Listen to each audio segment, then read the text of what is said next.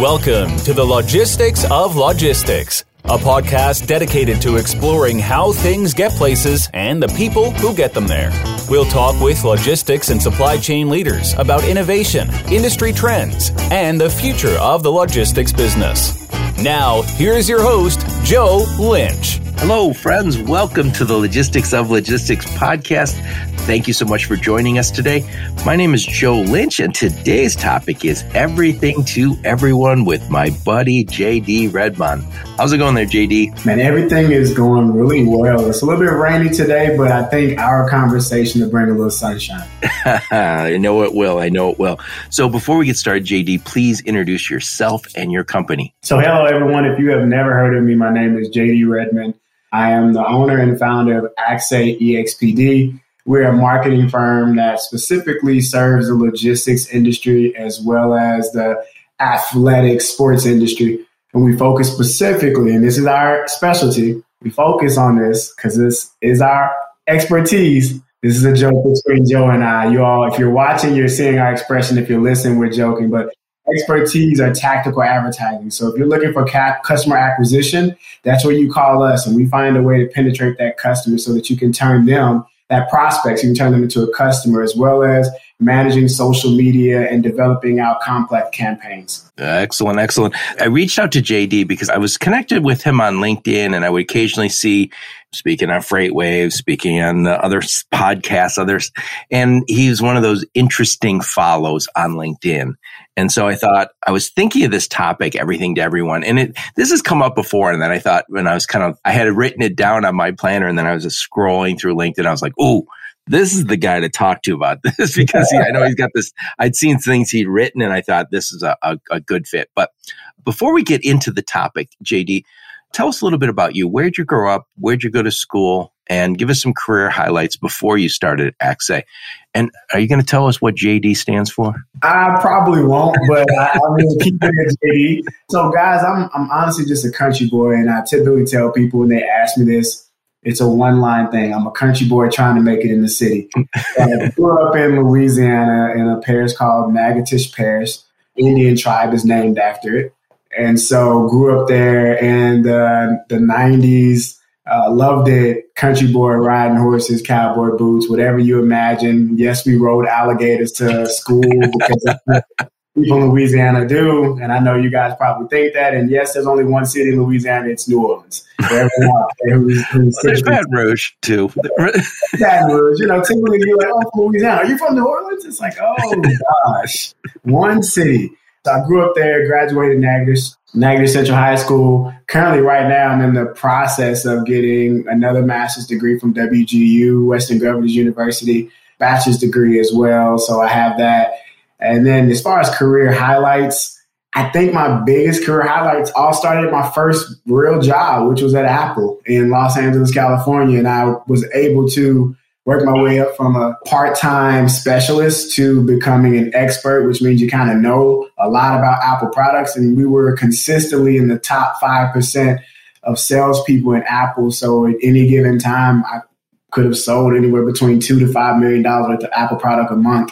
And that was a career high because it taught me that when you have brand loyalty, you can do anything. So my store, Joe, the Americana brand, is right across the street from the first Apple store in Glendale, California.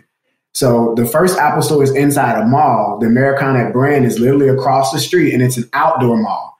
And we would be doing $300,000, $400,000 outside.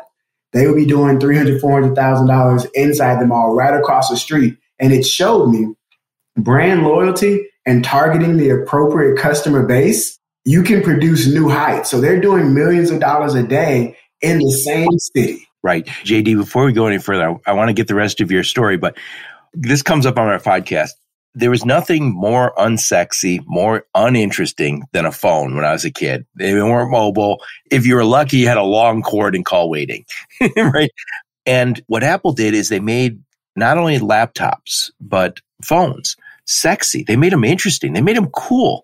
If you were to tell me as a kid that the phone would be a cool thing to have, a status symbol, I would have laughed. I'm like, everyone has one. They're on the wall. You got a long cord. What's the big deal? Now you get people willing to sleep in New York City or Chicago, Detroit, in the street in the winter to get the first iPhone. I have no idea. Like when you say, hey, check this out. I got the new iPhone. I slept in the street for it. Do your friends think you're crazy? I mean, they got to. It doesn't make any sense to me. I think in the beginning it was you were crazy. You notice I held up an Android when I said that. I think in the beginning it was crazy. And then all of a sudden I was a part of Apple when it became a business. And so that's when you first started seeing people paying the average Joe $50 an hour to sit in line for them, or $15 an hour, depending on what the price may be right then. And now you have resellers coming about. But in that one area in Glendale is where it taught me, like, you can truly do damage when you have brand loyalty and you target the right audience. My second highlight would be fast forwarding over to Hertz, where I worked my way up and got into regional management and started as a manager trainee. And that was another, again, work your way up. But I was able to find something there, Joe. I found that a sales pitch did not require 15 to 30-minute demos in order for me to get a full sale. So if you remember, and this is prior to me working at Hertz, but Hertz used to pride themselves in getting a customer in and out in under 30 seconds. And it was like, come in, come out. That was back when OJ was the main guy for them. He was jumping through the airport, hurling over luggage and suitcases. So go, OJ, go. Go, OJ, go. So when we had this epiphany then, we were still doing it. Would you like to get the complete protection package was the question.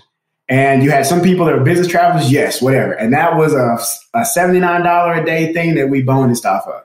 And then when they said no, we'd be like, okay, well, great. You don't have to get that, but you can get a package that. And why is this a career highlight? I had to face 96% no's every day because that was the statistic. 96% of the time, everyone's going to say no to the complete protection package. And I still had to stay smiling and continue to offer another package until they bought something, because you weren't going to leave without buying something. Yeah. You know, it's interesting. I think when you look at like all the CEOs in America, top companies, how many started their career working at McDonald's? I think if you were to look right now, how many people went through Hertz rental car? And it's funny because I always think that when I get a Hertz rental car or any of the rental cars companies, they all have kind of a lot of young people there. And you know, you're not retiring from there, but they move them through. And it's funny because you learn customer service, you learn how to deal with the public. And man, you're right. It does move. You never find yourself, if you find yourself ever waiting at a rental counter, you're like, I'm never going there again. I waited 4 minutes. Typically, when I find myself waiting, because I was a part of that era where we were building most of the systems that all of the rental cars use, I'm typically able to kind of look, and I will first try to be as polite as possible. After about 30 minutes, the old area manager comes back and I'm like, hi, my name is JD. I used to actually work on this system. You're telling me you don't have any cars, but I'm seeing in that little box there, if you go down to the right, to the left, yeah, click that. You actually have 27 cars sitting outside, 47 on the way. Can I take that car right there, please? And like, I won't tell anyone else in line, but for me, because I always rent with Hertz. And so at first it used to be, okay, now you want to be this person. Let me make a phone call to, and it used to be Joe McPherson. And I'm like, we call Joe McPherson the top guy. They're like, Joe, I need you to make something shake. I'll have a business meeting and I need right now. That's the advantage of working at Hertz. You forevermore, and you call on the bat phone after that. Oh, yes. But those are my highlights. And then the last I would say would be TTN Fleet Solutions. That's where I cut my teeth and got into executive leadership. So I went from an area manager to a corporate liaison to a director of sales and marketing, eventually a VP of marketing, where we took that company from 70 million to about 155 million in 2 years. Tell me about that. They're a logistics company, right? Tell us about them. So TTN Fleet Solutions is an emergency roadside intermediary. So when I am at a Schneider or a JB Hunt and a truck driver breaks down, instead of them calling the company directly, they may call a number that is forwarded directly to TTN, and we facilitate sending out a tow truck, emergency repair vehicle, diagnostic, figuring out what's wrong with the truck. So if the truck is going into full-on regen and it's shutting down on them on the side of the road, we send out a tow truck, tow it to the nearest Lowe's or to the nearest shop, figure out if we can get a DPF cleaned on it. If we can't get the DPF cleaned, let's replace the DPF, get the truck on its way. And if that's going to take too long, then we'll send out combo tows and we'll combo tow you and that to a Love's, and then we'll drop that power unit, get another power unit out there, and continue that load on so that we can make sure we can get any delays. Speaking of niches, that's a pretty nice one. And that's where how I got connected to you. And I saw you talking about that on podcasts and articles and all that other stuff. And that's how we got connected, which brings us to the topic today. So again, I've used this term, everything to everyone. And when I've said it to JD, he goes, oh yeah, I know I know right where you're going.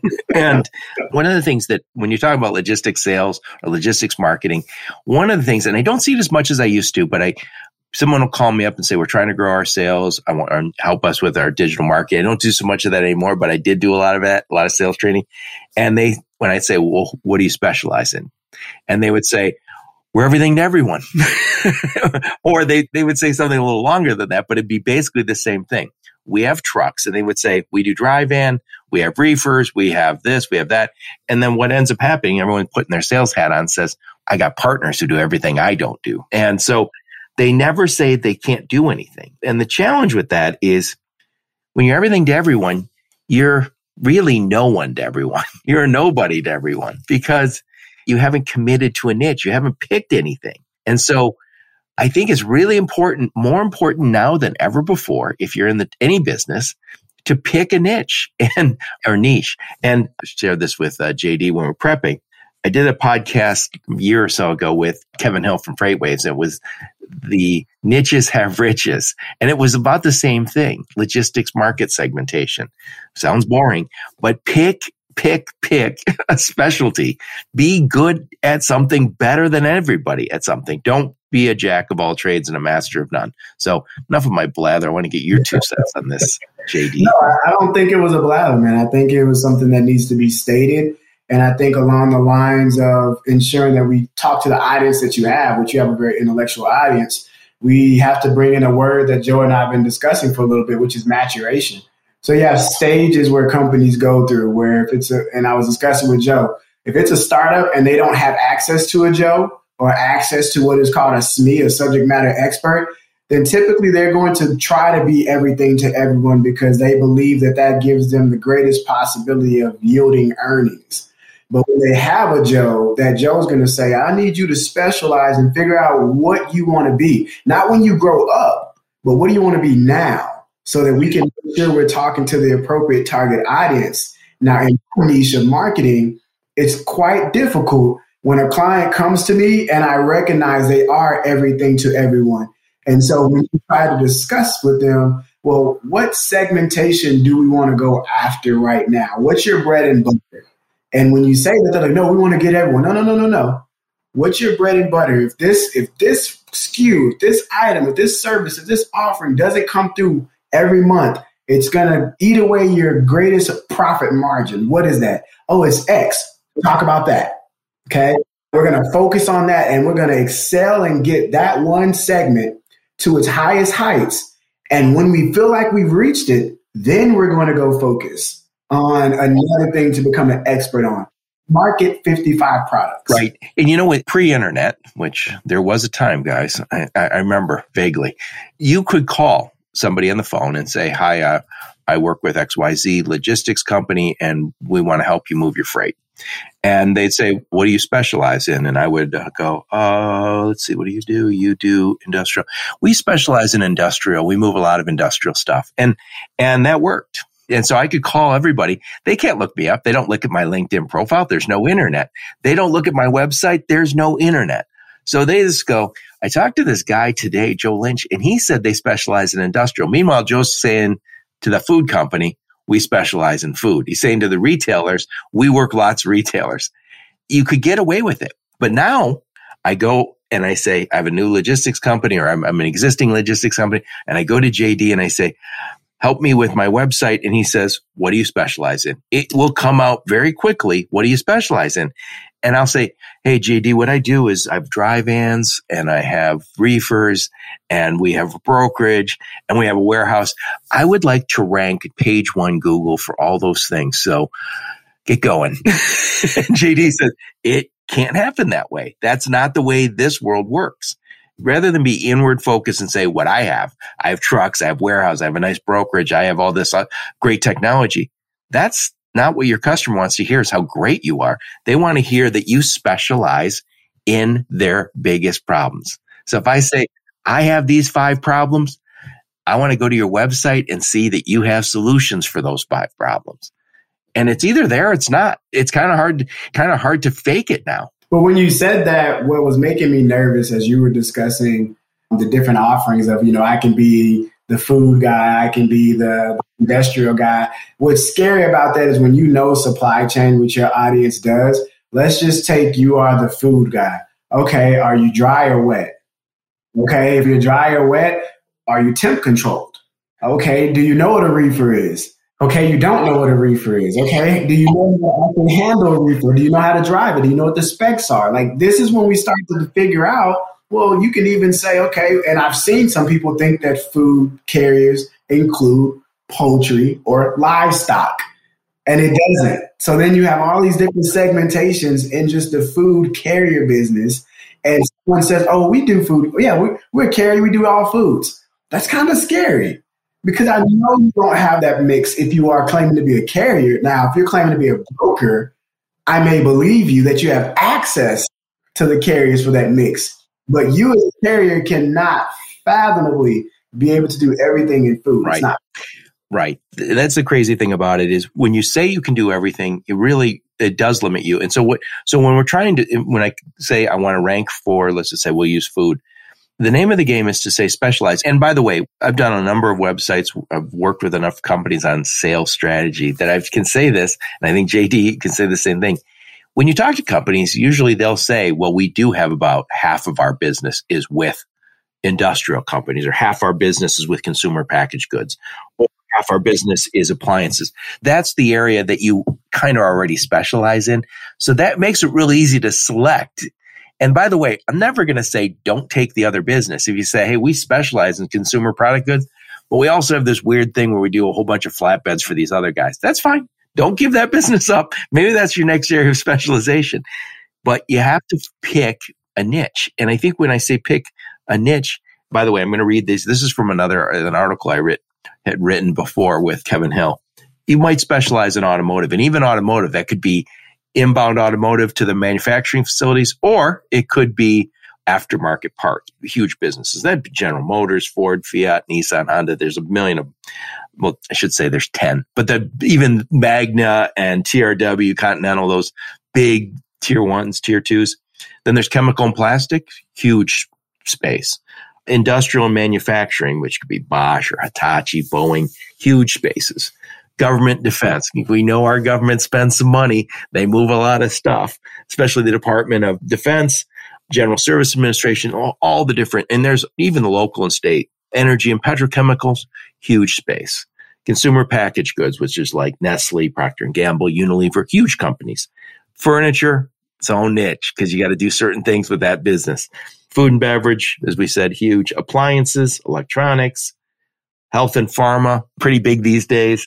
And retail and e-commerce. These are all segments you can specialize in. And there's probably 20 more. These are just, I think I probably stole these when I wrote this off of C.H. Robinson's website, because they've done it right. They're a huge company, and they've said, we specialize in these different niches. And for every niche, they have people who they've assigned who become those experts in those spaces. But I think that's important to say that, though, because if you're going to specialize in a plethora of service offerings, then you're now saying to your audience, I'm going to set up a president or a managing partner or a managing director of that specific niche. Because what happens is a Joe and a me, I want to call and get that service and talk to someone who's just as crazy about their service offering as I am about marketing, as he is about the supply chain.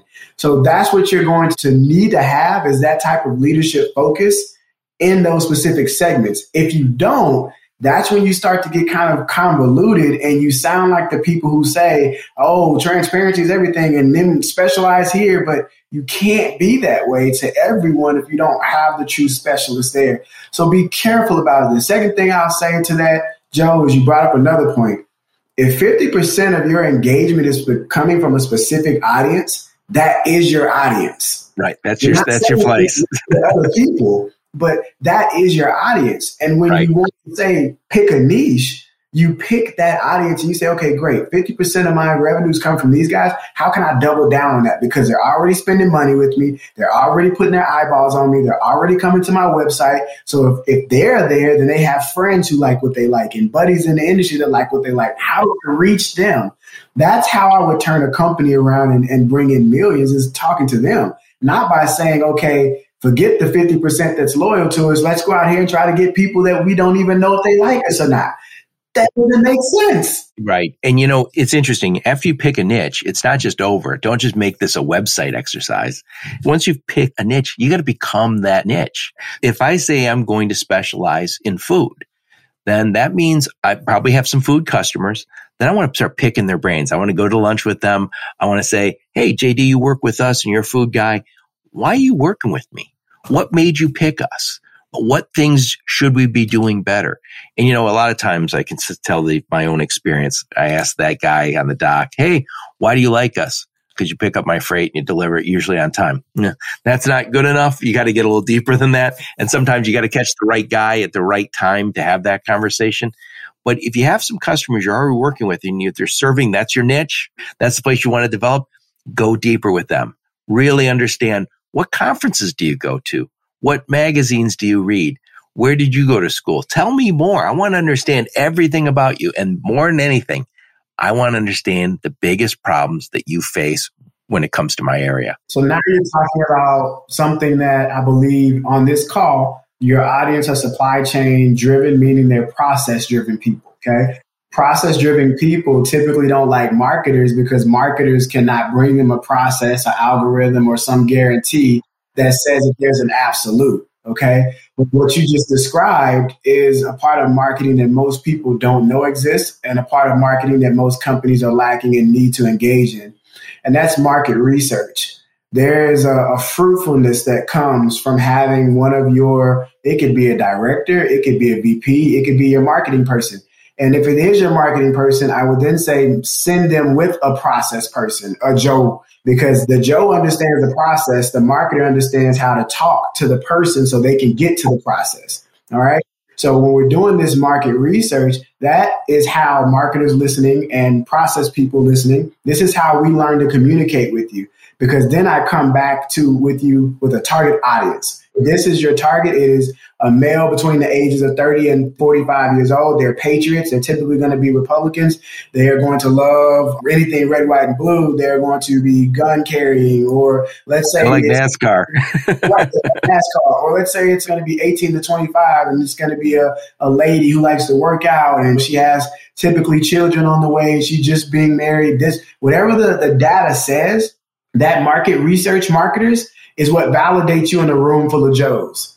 And Joes, if you're not getting what you're looking for out of your market team, then tell them I need you to go hire a market researcher or go find a company to hire to do market research for you so that they can come in and talk. And you got me excited right now, Joe, because that market research is what validates the presence of a marketing person in the C-suite office. Right. Exactly. I 100% agree with what you're saying. And when you mentioned pairing a process person with this research person, so that I'll put in other words, same thing though, is you got to do your research. You have to understand that space really well, the demographics, but also when I talk about the 5 biggest problems, I've done a lot of content marketing and so has JD. And the challenge you have when you're on the marketing side of that is you don't have input from that process guy, from that ops guy who lives the problem every day. And what you need to do, they say the innovation lives between the boulders. So the one boulder is sales and the other boulder is marketing, maybe ops. So those boulders, the innovation is where those guys connect. And so years ago, I had Craig Fuller on here from FreightWaves. And one of the things he said, I asked him, I go, how do you guys create such great content? Because they really do. I said, and he said, we pair great writers with great ops guys who understand this, logistics guys who live this space. So that's really important piece to this is, again, once I've picked a niche, now I got to understand the customer really well. I got to understand their biggest problems. I want to get my ops guy involved. I want to get my sales guy involved. What are you hearing? And then when we finally decide, okay, I think we understand our target market. We understand their biggest problems. Now, every piece of content I write is going to be, to JD's point, aligned with what that guy wants to read. And so it's their biggest problems and your solutions and whatever else you can speak to. And that means you got to get to their conferences. Well, when they're worst conferences. But the articles you write, the podcasts you do, the videos you do, the website, everything is aligned. And again, it's, you know what? You can't fake it either, JD. A lot of marketing people are left adrift. They don't get input from operations or sales, and they write, I've done it myself, popcorn. They write a piece of popcorn because they don't know the customer well enough. Or they may not know the jargon, or they may not know the industry. Oh, yeah. And the issue with that comes is something I posted recently, and it got some pretty good reviews, is that, guys, stop sending salespeople who only know your product to conferences and trade shows without a Joe or a me or a Smee. Whoever that subject matter expert is, you got to send it there because it validates them. Like, it's a pair, guys. Like, yeah. Everybody's got their own career track. But I talk to a lot of people who will say, well, I started in this business as an ops guy, and so I'm really not a sales guy. I was like, you're the best sales guy. You actually know the problem. You lived through this problem. That's the good part about this. As opposed to, and not to put it, I'm not ever going to put sales guys down, but sometimes sales guys don't come. They were selling something else. Now they're selling this. There's nothing wrong with that. It's just, you got to fill in the gaps in your experience to understand customers. We get to the point where, and we tested it at TTN, you should have cross-functional meetings when it comes to marketing. And specifically with your customer outreach team, any type of, I hate the company, I hate what you've done, or I hate what's not being solved by your product, that's when I can flip that in marketing and we can say, here's how we solve, or here's how we're able to meet that need. So when you get each department coming together and talking, that's when you get a good brand. But when you stick marketing off in a corner and you feel as though they shouldn't be a part of the meeting because it's an ops meeting, here's the thing. You may be looking at it, and I've been in meetings, let's say TTN, my previous employer, they're sitting there talking about the increase of accidents on the road right now and how our wait time on the phones have actually decreased and how our outreaches as far as for calls and outbound calls going out have increased. Meaning that although there's more wrecks outside, we have such good processes that we have not seen any change where we need to hire bodies or we're scrambling. We worked our processes and procedures. That's a marketing piece. Right, but right. I wasn't in the meeting to hear that. They just thought it was just them rambling and going off. But to me, the marketer, I was like, bingo, bingo. Right. That's the stuff right there. So I want to summarize a little bit here, but I'm not done with you yet, JD. So if we talk about, we need to pick a niche. And again, that's usually not that hard because you're already working. You're already working with some area that you understand. You see, we seem to serve these guys best, and that's about half our business. That's your niche. So your first niche. So then you got to really commit. You have to understand. You got to do this research. You got to do the work to understand their problems and your solutions. That means, again, attending their conferences, reading the magazines they read, see where they went to school, see what they went to school for, everything you can do to get inside their head. And then you're going to start creating content. And the way, we just, JD hit on it. Content can't be just from the marketer's head. It's got to be from ops head. It's got to be from sales head. It's got to be from the customers. And ideally, the articles you want to write are out of his mouth. So he says, you know what I hate? Blank, blank, and blank. And whatever jargon he used, you go, that becomes my marketing. Yes. Yeah. And it reminds me, years ago, somebody said to me, we were talking about consulting with transportation and logistics. And they said, there was a business owner that said, I don't know if I run this business or it runs me. And we're like, oh, that's it. That's it. Because a lot of business owners, as soon as we said that, go, oh yeah, that's me. This business owns me. I don't own this. It owns me. And so we started using that language. So again, we're trying to get to the point where we can create really good content, because what we all know now is when we're going to buy a new car or we're going to buy a new house, we're going to send our kid to college, go on a trip to California to see wine country, we all start with an internet search. And JD, he's a great marketer. He can't help you if you say, I want to be found everything to everyone. You have to be able to write the article that when Google says this is the right article for this guy. So if I'm looking for a house near me, the guys who might get my business could be the realtor who has the best information for me. Could be the realtor who wrote an article about buying a house in this crazy 2021 environment. You have to be the guy who wrote the content that was already inside their head. You got to write that stuff that it just resonates. And again, this is 90% of B2B buyers start with an internet search, and it could start years before. Years before. They could say, I'm not wild about my 3PL. I'm not wild about my broker. Contracts coming up at the end of the year. I'm going to start Googling around. I'm going to start looking on LinkedIn, and they're looking. And then at some point they go, I like this content, and they start following you. And before you know it, they like you. You're connected to them. They come to your webinar. They listen to your podcast. And then when it's time to buy, they already know you, and they might already be 2/3 of the way buying from you, and they haven't talked to you yet. And that's the cool thing if you do it right. If you do it right. That's exactly what I was going to say. If you do it right, they should know your name before they buy. But also we have to look at that now. This goes into tying in a current event. When Apple is saying, do you want this app to track you? Here's what's actually happening behind all of that. It isn't just so much like tracking your location. It's tracking how much time you spend on other applications. It's tracking what you are searching. It's tracking when you search them. And this is over an amount of years. So there's actually softwares and tools out there where I can now say every year around May, Joe seems to buy X for his mom. He spends about $300. Last 4 years ago, it was $900 for some reason. And then they compare that to, it was a big birthday for her. It was her 75th year. And so he did, but then I can now say every May he's spending about $500. Okay, great. So I need 5,000 Joes that spend about $500 each for Mother's Day for their mothers. We know that they have that in their budget. They do it yearly. How do I market to them starting right after Christmas? Did you hear the time frame? Right after Christmas, so that they can start thinking about their mom. And that's just once a month, just dropping in on this or that. And eventually I have a makeup or a profile of Joe, and I know to the scary T almost how his cash flow goes, where his cash balances are, when he's going, where the ebbs and flows, and how I can get access to every penny extra that he's not spending. That is the scary part, like the current event right now. Right. Right. Exactly. And so you have to know those customers. And again, I'm going to summarize this again is we got to pick a niche, then we got to commit to it. We really have to understand it real well. Then we got to create content that really resonates with them. That's what we're looking to do.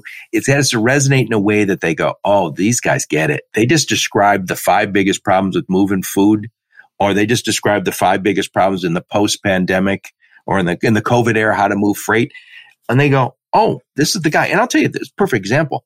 I want to do this topic, everything to everyone, and it's just kind of been on the back of my mind. And I'm scrolling through LinkedIn. I go, oh, it's JD. It's JD. I never talked to him until we did this podcast, but I read his stuff probably for a year. I kept seeing him. He kept popping up. He'd have an article. He's on a webinar. And I was like, oh, okay. This is the guy's always on podcast. This guy understands it. I see his article. I know already he's the right guy. Then we talk on the phone a few times, and here we are. So anyway, JD, summarize this big old topic for us. I think the big summary of it is just not being afraid to specialize.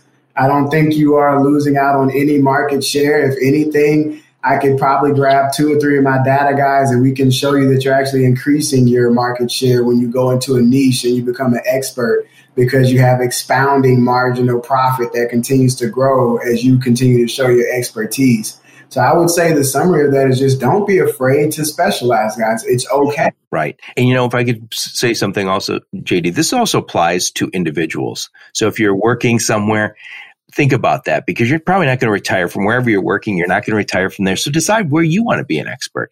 And that might, again, it's going to a little bit decide on where you came from. So if you're a logistics guy and you said, I spent my whole career working at my mom and dad's restaurant. I understand food service really well. And at some point you're working at a company that moves that, you say, hey, that's it. I'm a food guy. Or I always worked at Home Depot or Lowe's or wherever. And I always liked that. Every weekend I'm at those stores. Maybe that's your specialization, big box. But you have to pick something. for your career, because again, your employer doesn't particularly care about how you are developed that way.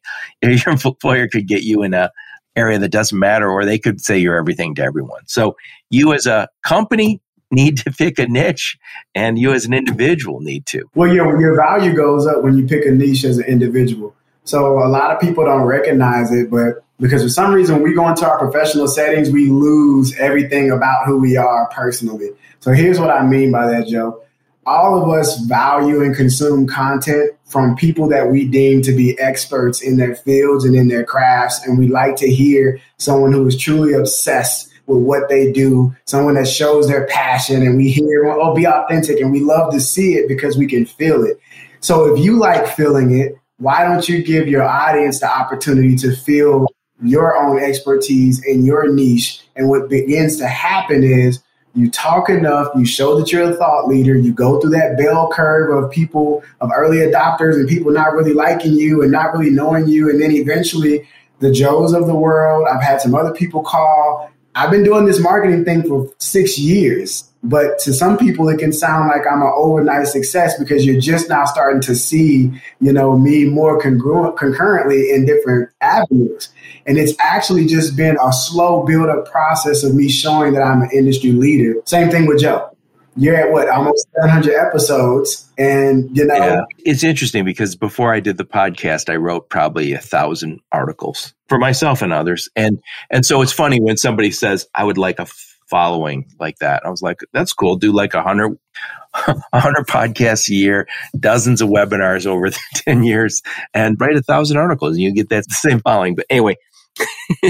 No, you're right. I think you're right, man. You specialize in something, you went head on, and it wasn't pretty in the beginning. And I think sometimes people see where you are now and they're like, I want that, but they don't remember. That's why I always say is if you want to start, picking your niche, you could right now, anybody can do this. You could create, you might say, I don't want to do a podcast on a regular basis. Do 5 or 6 episodes of something. Do 5 webinars on a topic. Write 5 articles. If you wrote 1 article every other month, so that's 6 a year, right? And over 2 or 3 years, I've got 18 articles, right? And if it's all in a topic and somebody says, yeah, this guy knows this like the back of his hand. We all went to school. We all had to write reports. And then when we get out of school and somebody says, oh, I'm not really much of a writer. And I always say, yeah, you have a master's degree. How'd that happen? It's important though, man. I'm glad you're bringing it up because I believe that specialization is not just for corporations. It's for you as an individual as well. And I believe if there's someone listening to Joe and I right now who is having those thoughts in your head, in your bathroom, in the tub, in the shower, on the drive, that's saying you're not good enough, that's saying that you can't do it, that's saying that other people are already doing it. I didn't ask you any of those questions, and your audience that's waiting for you to talk didn't ask you any of those questions. So start sharing what you love, find the audience that will love you back, and then I promise you, man, you're going to see things slowly but surely just turn into opportunities that could potentially yield you earnings for your life. Right. Exactly. Great stuff, JD. So before we wrap this bad boy up, tell us a little bit what's going on over at Axay. First off, who do you serve and what do you guys do and how do we reach out and all that good stuff? Yeah, so Axay, we're a marketing firm. You can reach us at axay.com or you can reach out to me on LinkedIn. We are a little bit quiet. We are a little bit private because we do choose who we work with. So you may reach out and I may say, hey, Jay, you want to work with you? And I'm like, oh, that's awesome. But, we're not either ready for that yet or we're specifically focusing on, which right now we are, logistics companies that are trying to 10X, which means we have a deeper labyrinth of growth. And then we're also focusing on startups who are trying to mature quickly in their target audience development. So we're doing that. And as well as on the personal side, we have a new venture that we're going into called MyFair, PHARE. And MyFair is the DEI calculator that allows you to filter out whatever you're looking for in a potential prospect or a candidate for your company for a role. You're going to be able to find that. So if you're looking for a Joe who has 20 years of experience in logistics, as well as 20 years of experience specifically in automotive with a degree, and let's say they have 7 years of P&L experience with 20 million or more, These are the things that we're bringing to the audience. So I'm using our firm to put this out there to let everyone know that we're here. We're slowly starting to talk to investors. We're getting great interest. So I do believe this next venture is going to be the one where we can say it took off. Excellent. So what I'll do, JD, is I'll put a link to those things, including your LinkedIn profile, in the show notes. And I do appreciate you taking the time. And you're a great guest to have on my podcast. Thank you. I've enjoyed myself. Thank you. And thank you for listening to the podcast. Your support's very much appreciated. Until next time, onward and upward. You've been listening to the Logistics of Logistics podcast, where we engage in conversations with experts in the logistics field. If you're an expert and would like to be featured on the Logistics of Logistics podcast, please email Joe Lynch at joe@thelogisticsoflogistics.com.